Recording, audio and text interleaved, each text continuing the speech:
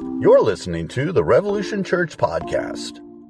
To learn more, including our gathering times in Crossville, Tennessee, visit us at crossvillerevolution.com. We're so glad you're here. If you're joining us online, glad you're watching online. We'd love to have you in-house, but glad you can join us online. And I want to give a special thanks to Pastor Josh for letting me be up on the platform for week 6 of our Sermon on the Mount series. I appreciate that man so much.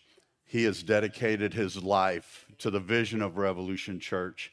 And these times that we're in right now, transitioning from what's been our home for a long time to the gift that God has given us, I can think of nobody better to steer this ship called Revolution Church than our very own Pastor Josh. Can we give it up for him?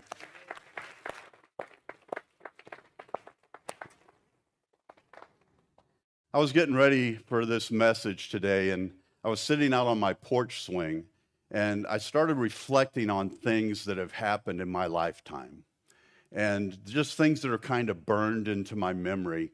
And I thought back as far as I could and started making a list of things that I can remember that have happened in my lifetime. The first of them being the assassination of JFK in Dallas. I remember that. I remember seeing the footage of Martin Luther King being gunned down on the streets of Memphis. I remember the Vietnam War because a lot of my classmates, their brothers, were being drafted to go to the war. And there was a lot of nervous energy in the atmosphere during that time. I remember man first walking on the moon when that happened, watching it in vivid black and white, okay? I remember the Watergate scandal, Richard Nixon, I am not a thief. I remember that happening. I remember the explosion of the shuttle Challenger and how devastating that was, the loss of life. I remember Columbine High School and the tragedy that happened there. And of course, I remember 9/11. And it's burned into all of our memories that were alive at that time and we're old enough to remember. You probably remember exactly where you were when you first saw the news of that. I remember Hurricane Katrina, and the devastation it left in New Orleans. And I remember the hunt for Osama bin Laden. These are just things, all of our lives, we will have things that are burned into our memories that we can just vividly remember those things happening because they're tied to an emotion. When we see it, the emotion that's behind it burns it into our memory. And then I started thinking about things that have changed in my lifetime. Things that we used to use all the time and we don't use them anymore, or very rarely you can even find them. And I've got some pictures. If you can put that first picture up. The landline phone. Ours was in the kitchen, and we didn't have that 30-foot cord that you could stretch to any room in the house and find some privacy. Ours was like 3 or 4 feet long, so you were confined to the kitchen for any conversation that you were going to have. And it wasn't even that. The thing that I despised about these phones, the rotary dial, you had a 7-digit phone number you had to dial. You got 6 of them okay. On the 7th one, your finger slipped. You had to hang up and dial again because you messed up. Anybody relate to that? Had to hang it up and dial it again. All right, this second thing, used to use it all the time, whiteout. I took typing class in high school, and you couldn't use this in that class, but when I was typing at home, and you know the drill, you'd roll the paper up, brush the whiteout on the mistake, and then you'd blow on it. And then you would try to position the paper back where it needed to be to type the letter in that you actually needed. And it was usually off somewhat. How good do we have it today? You press a delete button and redo it. Or you have autocorrect that corrects your mistakes automatically. So good old whiteout. I don't know if you can buy it anymore. Somebody in First Service told me you could. I don't know what you would use it for, like nail polish or something. But people still buy it, evidently. All right, the next thing, the good old cassette tape. You'd have it in your boombox or in your stereo in your car. It would start making funny noises. You would eject it, pull it out, and always behind it was a trail of tape. So you gently pull it out, and then you get you a number 2 pencil, stick it in the hole, try to wind it up without anything getting twisted down here or stretched. and then put it back in. I don't know if they even make them anymore. I have one cassette tape left out of all the ones that I've had in my lifetime. The next thing, if you know what this is, raise your hand if you ever used one of these. All right. Raise your hand if you have no idea what this is. Anybody? Everybody's too embarrassed. All right. This was what we had to do our business in before indoor plumbing, if you catch my drift. Okay, this is where you would go to do your paperwork, all right, if you know what I mean. And when you would go into one of these, you always checked and looked around because there might be a snake or a frog or an insect. Thank the Lord for indoor plumbing. Amen? All right. Can you imagine? Pull up to church, Rev Church. There's 300 of us in the service, and we have one outhouse outside. That would be tough. It's bad enough the way it is now where we only have limited bathrooms. That is all going to change in the very near future, all right? Bathrooms galore, take your pick. It's going to be amazing. The next thing, full service gas station. You come rolling into one of these in your car, you drive over this little hose, it would ding a bell inside, a guy would come out and say how much gas you want. He would pump your gas for you. Not only that, he would wash your windshield and check your oil for you. Can you imagine? If we did that today, Buc-ee's would have to employ another 100 people to cover all their gas pumps. But if you know of one of these that's still in existence, please let me know, because I'd love to go to it. Just get $5 worth of gas, just for the experience. It's such a childhood memory of mine, seeing guys do this. And last but not least, good old Blockbuster. It didn't matter what size town you lived in. It might not have been a Blockbuster, but you had some kind of video rental store where you could go and rent videotapes. And in Blockbuster, they had lines and lines and lines, and it was just the case that was out on the shelf. It wasn't the actual video. But you'd open up the case, and there was always a sticker inside that says, please be kind, rewind. Please be kind, rewind. And some places would charge you if you didn't rewind. But as I was thinking about this, it just shows that in our lifetimes, things happen and things change. Every one of our lives are marked by things that happen and things that change. And when Jesus shows up on the scene and he's starting his ministry and he's given the Sermon on the Mount, things are changing. At that time, it was Jews and Gentiles. There was no Christianity yet because Jesus was just coming on the scene. It was Jews and Gentiles. And the Jewish leaders, the teachers of the law, the scribes and the Pharisees, they were the gold standard of righteousness and holiness at the time. What they said went. They led the people in the ways of godliness. And Jesus shows up, and you've heard pastors say this through this series, Jesus is looking at the inside. What the Pharisees and the teachers of the law and the scribes, everything that they did was external. It was how it looked on the outside. The cleansings, the sacrifices, the ways they handled sin. And Jesus is coming and saying it's not about the outside, folks. It's about what's going on in your heart. And multiple times you see in the Sermon on the Mount, a verse will start with, you have heard it said. You have heard it said. And the reason for that is back in that day, people did not have books. The scriptures were written on scrolls, and they were in the temples and the synagogues, and the people went to the temples and synagogues, and the leaders would read to them. So all they know is what they've heard. They didn't have the actual scripture to look at and study and learn what it meant. And just as a side note from that, in our lives, this book right here, it's the only Holy Spirit, God-inspired book on the face of the earth. It is the absolute truth. We have it in our hands to read. And when we read God's word, he brings revelation to us, and he reveals to us what his word means. And I urge you, if you like to read books, that's okay. But don't read a bunch of books to verify that what the Bible says is true. Read the Bible to verify what those other books are saying is true. Don't take other books as the gospel. They're written by human beings and they can have flaws. Take this book as the gospel and verify the other things with this book, the Bible. Amen? But Jesus is teaching in the Sermon on the Mount, and I love how he teaches. He's like, this is how it was, this is how it is, and this is how you apply this to your life. He's taking a heavy load off of people because living under the law was hard. Obeying the law was hard, and it was a bunch of rules and regulations. And Jesus is coming on the scene, and he's freeing people from that stress. So let's get into the meat of the message today. We're picking up right where Pastor Josh left off last week. In Matthew 5, we're going to be in verse 33 through 37, and this is what it says. You have also heard that our ancestors were told, you must not break your vows. You must carry out the vows you make to the Lord.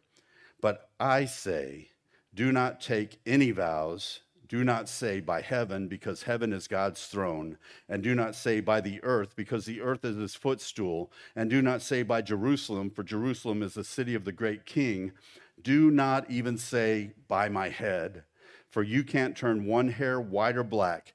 Just say a simple, yes, I will, or no, I won't. Anything beyond this is from the evil one. You see, words matter. The words that come out of our mouth have power. They matter. They can be used for godly things, or they can be used for evil things. From the very beginning, the first book of the Bible, Genesis, the very first chapter of that first book of the Bible, 11 times says, and God said. And God said. God spoke. The spoken word created everything we see. He said, let there be light. And there was light. That's the power of the spoken word. It doesn't say, and God thought. It says, and God said. In Mark 11, Jesus is talking to his disciples about faith and the amount of faith you need to do mighty things for the kingdom of God. And he says, if you have faith just the size of a mustard seed, which is tiny, like a pinhead, if you have faith the size of a mustard seed, you can speak to this mountain, and it'll be thrown into the sea. Speak the spoken word. So the spoken word has power. In the pathway to salvation, in Romans 10, 9, and 10, it starts out with the spoken word. It says, if we confess with our mouth, the spoken word, that Jesus is Lord, and believe in our hearts that God raised him from the dead, we'll be saved. So it's the spoken word, and words have power. If you don't take anything away from today, I want you to take away that the words that come out of your mouth have power. And we're going to look at the different ways that power can be used. But Jesus is addressing some false teachings that the scribes and Pharisees and teachers of the law are spreading around. And he confronts it head on because the Pharisees had this rule that if you didn't swear by God himself, if your vow wasn't to God, you could break your vow, your promise, or your oath. Remember as a kid, you're trying to convince somebody, listen, I promise I'm going to do this. I promise that I'll do it. Really, I'm going to do it. And behind your back, had your fingers crossed. It's the same thing. The Pharisees had come up with this vow-breaking formula that if you swore by something other than God, it was okay, basically just to lie. And Jesus is addressing this. And he's saying, wait a minute. You say that if you don't swear by God, it's okay, but when you swear by heaven, that's God's. So you are swearing by God. When you swear by earth, that belongs to God, so you are swearing by God. When you swear by Jerusalem, that is God's, so you're swearing by God. When you swear by your own head, God is the creator. He created you. That head is his, so you're swearing by God. And I know some of you probably chuckled when I read that verse about you can't change your hair black or white. There is a whole aisle in a lot of stores that will refute that fact. Walmart, CVS, Walgreens, you can go down the aisle. You can pick the color you want to have. Purple, green, orange. I'm colorblind. I can't tell, so go for it. But you can change the color of your hair, but here's the deal. You can change what's on the outside, but the roots reveal the reality. The roots grow out the same as what is intended to come out of your head. I love a verse in Proverbs 16:31. It says, gray hair is a crown of glory. And baby, I'm wearing this crown until I die because I earned every one of these gray hairs, okay? So I'm not changing nothing, all right? Plus, it just seemed weird to me to color my hair. But Jesus is coming head on against the Pharisees, and he's saying, what you're telling people is wrong. Everything is God's. So he says this, he says, don't make any vows. Don't make any promises. Don't make any oaths. He says, basically, live your life in such a way that we don't need to make promises to people. Live your life in such a way that when you say, yes, I will, people know that you mean, yes, I will. And when you say, no, I won't, people know that you're serious, that you mean, no, I won't. That's the way he wants us to live. Words matter because words reveal really what is in our hearts. In Proverbs 18:20 and 21, and I have to say this before I get into this, what you're about to hear is not what I had planned to say in this part of the scripture or part of the message. I was out on my lawnmower on Thursday. In fact, one of my brothers over here drove by. He's a policeman, but he didn't give me a ticket for speeding or anything. I was on my lawnmower, and when I'm out on the mower, it's like a time where it's just me, the hum of the mower, and God. My phone's inside. I'm not getting phone calls. I'm not getting text messages. And God spoke to my heart to speak these next words that I'm going to say to you. So if you have a problem with it, please take it up with him, because I had planned on something totally different. And he dropped this in my heart on Thursday. And it says in Proverbs 18:20, 20 and 21, it says, wise words satisfy like a good meal. The right words bring satisfaction. The tongue can bring death or life. Have you ever had a good meal? I mean, just a great meal. And you walk away from it, you're like, man, that was a good meal. My wife and I decided to take off Thursday morning? Thursday morning, we just got in the truck and started driving. Hit all back roads. Ended up in Pikeville. Part of the time we didn't know where we are. We had no cell reception. We were kind of lost. But we did end up in Pikeville, and we ate at a little restaurant on the main drag there. And it was excellent. It was satisfying. It tasted so good, and it fed our bodies. Wise words are like that to our soul and spirit. When we hear wise words, it satisfies just like that meal. When we speak wise words, it satisfies other people just like a good meal. And we can choose to use wise words to build others up. We can choose to use wise words to support the leadership that God has put in our lives. We can choose to use wise words to create unity in the body. We can choose to use wise words to breathe life into others. And if you do that in your life, and you choose to use wise words, you're going to be surrounded by a group of people that love you, and they appreciate the meal that you're serving them through the wise words that you're speaking to them. It will satisfy them. Or, on the flip side of that coin, you can choose to use foolish words. You can choose to drink and spread the poison of gossip, and it's a choice. You can choose to question the leadership that God has put in your life. You can choose to use those words to create drama. And some people just thrive on drama. If it's not in their life, something must be wrong. You can choose foolish words to criticize people who don't do things the way you think things should be done. And you can choose to use foolish words to belittle others to make yourself look good. But I promise you, if you choose to live your life that way, you won't be surrounded by people that love you. You'll be surrounded by people that are just like you. Because misery loves company. And if you're all the time gossiping, if you're all the time cutting down the leadership, if you're all the time questioning people and belittling people, you'll be surrounded by a bunch of people that love that. People who love the taste of gossip. People who will take a big second helping of questioning the leadership, people who love a heaping spoonful of drama, people who enjoy criticism and questioning others' motives, and people who make dessert out of cutting others down. But I promise you this, that if you choose to live that way, you will never, never, ever be satisfied. It would be like living your life and having a diet of only donuts. That's all you ever ate, donuts. Now, donuts are good occasionally, but if that's all you ever ate, it's empty calories. You would never grow stronger. You would never mature. You would never be the person you're intended to be because your diet is empty. And if you choose to live that way, you will never be satisfied. Never be satisfied.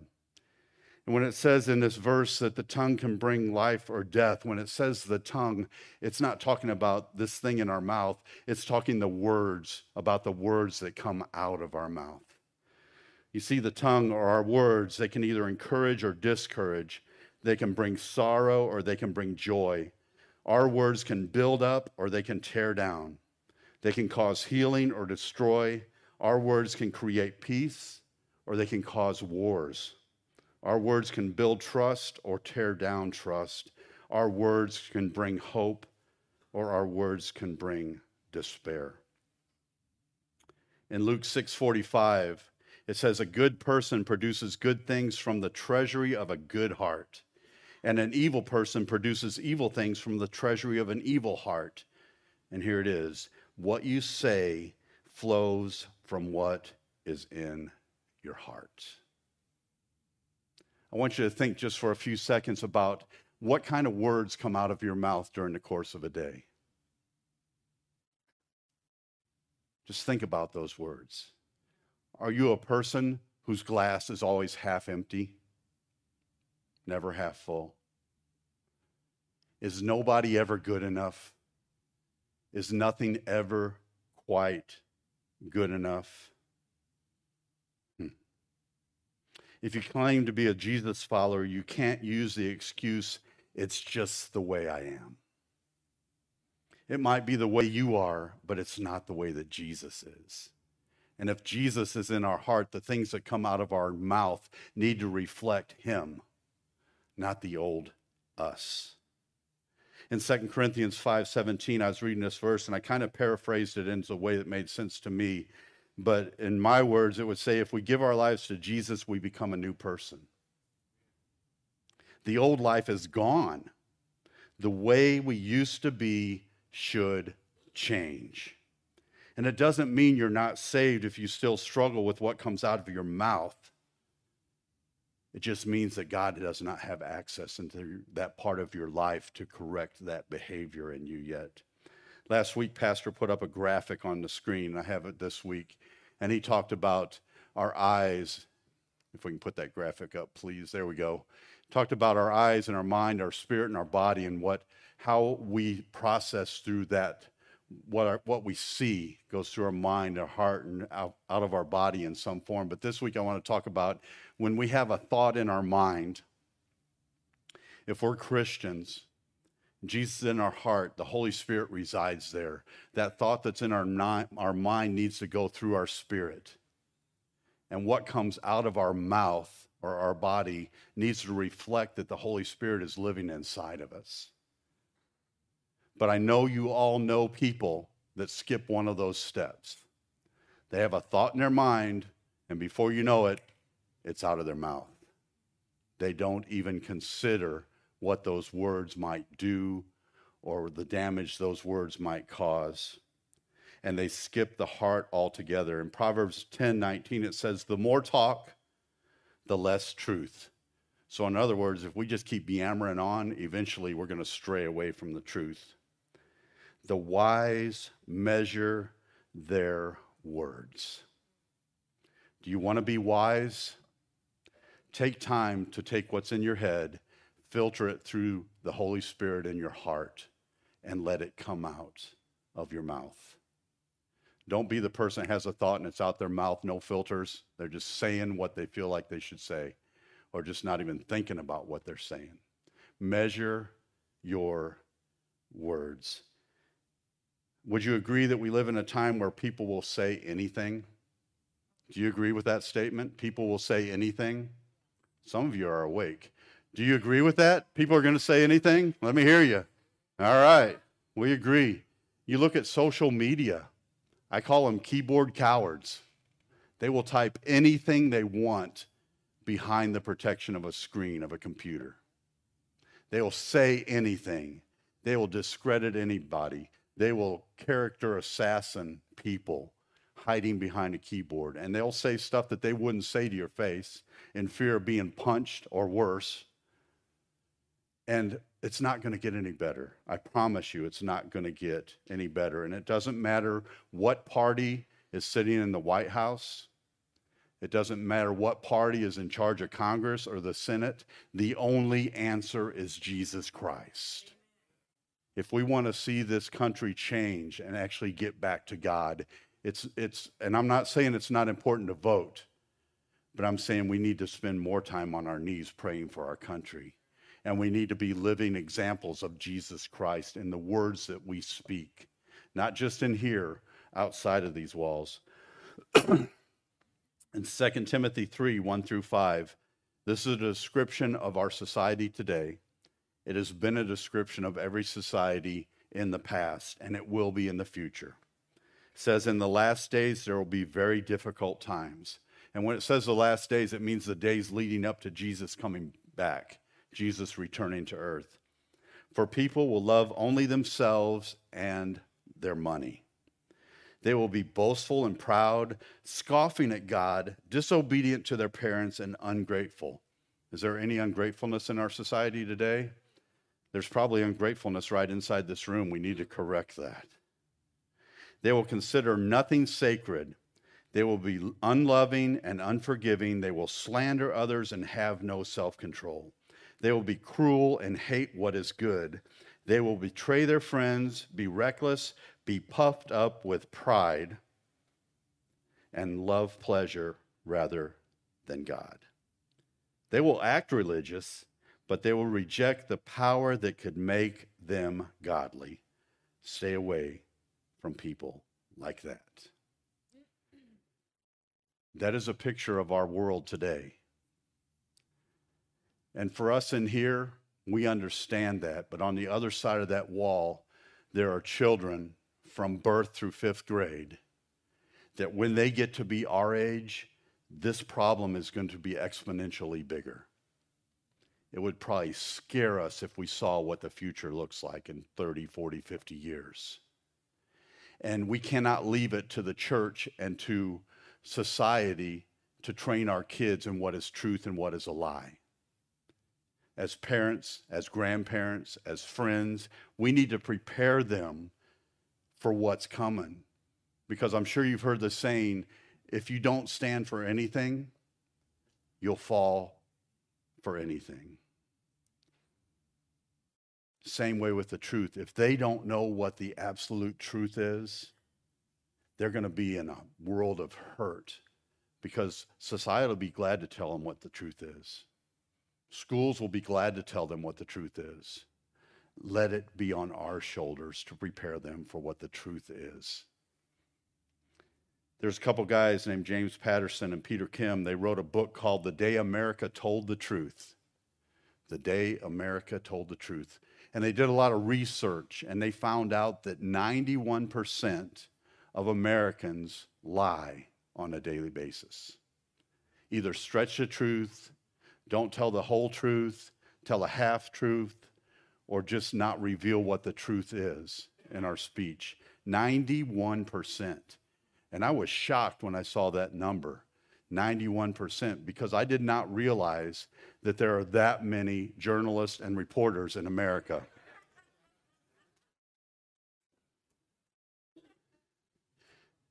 There you go. Send your email to hewasjustkidding@crossroadrevolution.com. I'm kidding. If you're a journalist or reporter in here, we love you. It's your cohorts in the business that are doing all this. It's not you. But 91%, and that's staggering. But words matter so much because God's word matters so much. Here's what the Bible says about God and his words, his promise. Hebrews 6:16 through 18. It says, now when people take an oath, they call on someone greater than themselves to hold them to it. God also bound himself with an oath so that those who receive the promise could be perfectly sure that he will never change his mind. So God has given both his promise and his oath. These two things, his promise and his oath, are unchangeable because it is impossible for God to lie. It's not in his character. He cannot lie. Us, on the other hand, we can get pretty good at it. We can lie. I thought it would be cool if somebody wrote a book or made a movie about somebody that was unable to lie and had to tell the truth the whole time. And I found this little clip.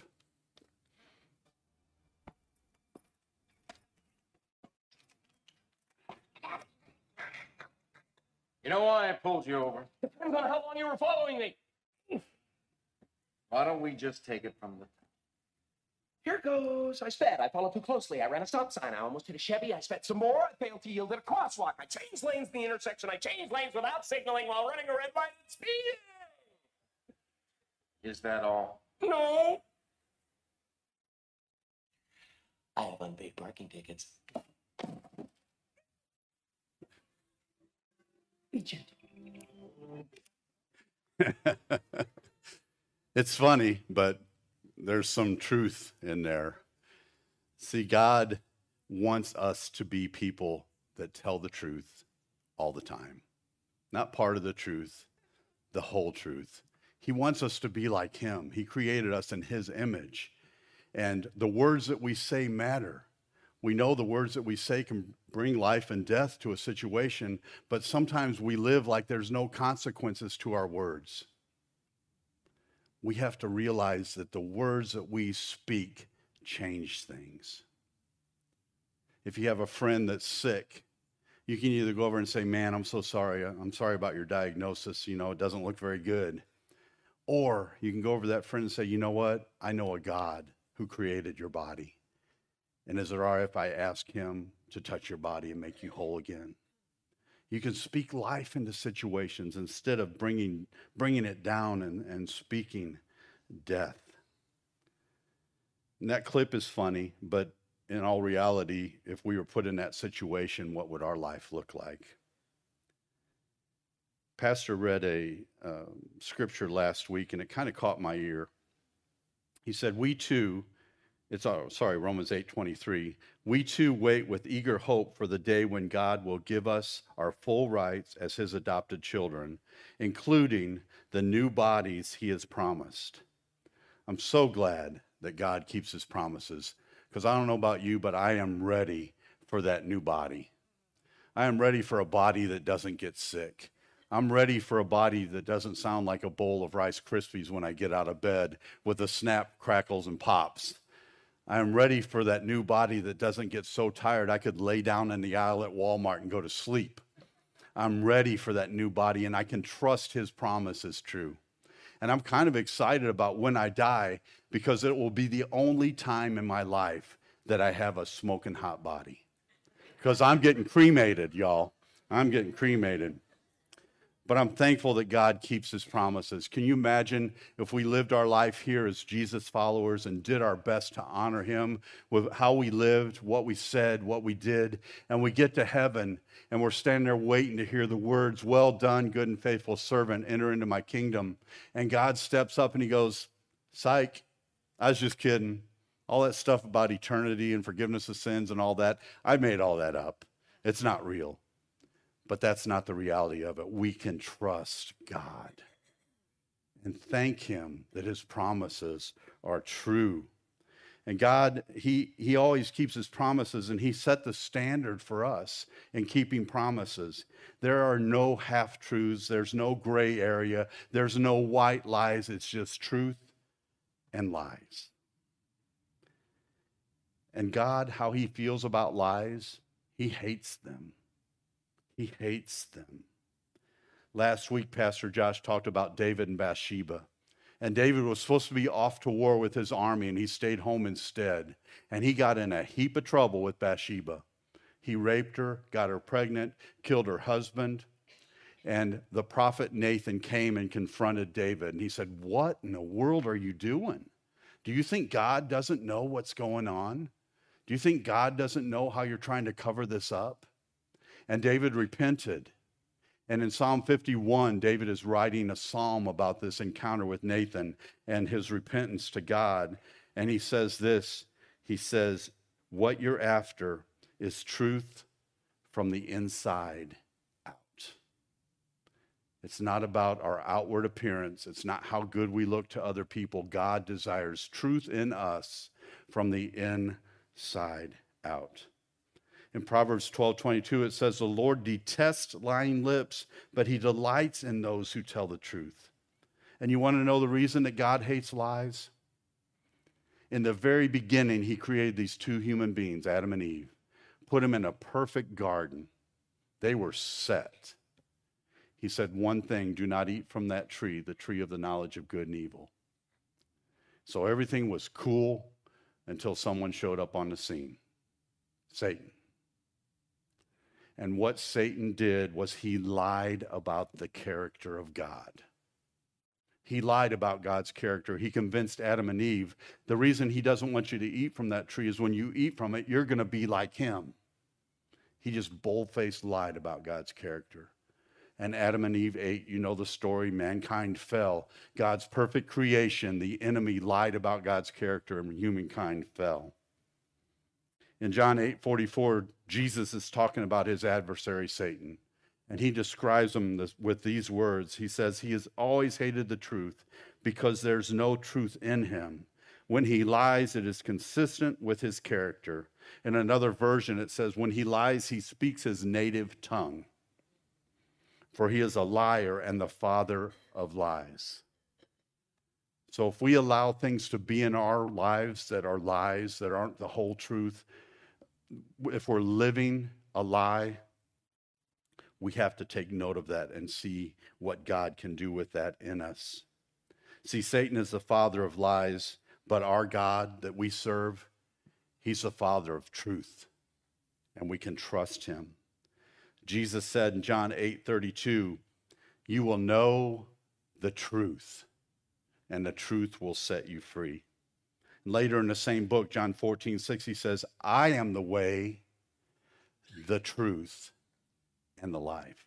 So Jesus is saying, you will know me, and I will set you free. See, God desires us to live a life of truth, but that living a life of truth does not happen without Jesus in our life. And we surrender our lives to Jesus and ask him to come into our hearts. He does that. But for the next few moments, I'd like for you to picture your heart as a house that has a front door and a foyer, a living room, a dining room, a kitchen, bathrooms, bedrooms, basement, attic, however you want your house to look, okay? We ask Jesus into our heart, and he comes through that front door, and he's in the foyer. You've experienced freedom from the penalty of sin. He's forgiven your sins. He has set a pathway for you to get to heaven. But sometimes that's where it stops. And there's a lot of other rooms in that house. And what I found in my own life, until I surrendered the keys to all those other rooms to the Holy Spirit that lives inside of me, I did not find freedom in those areas of my life.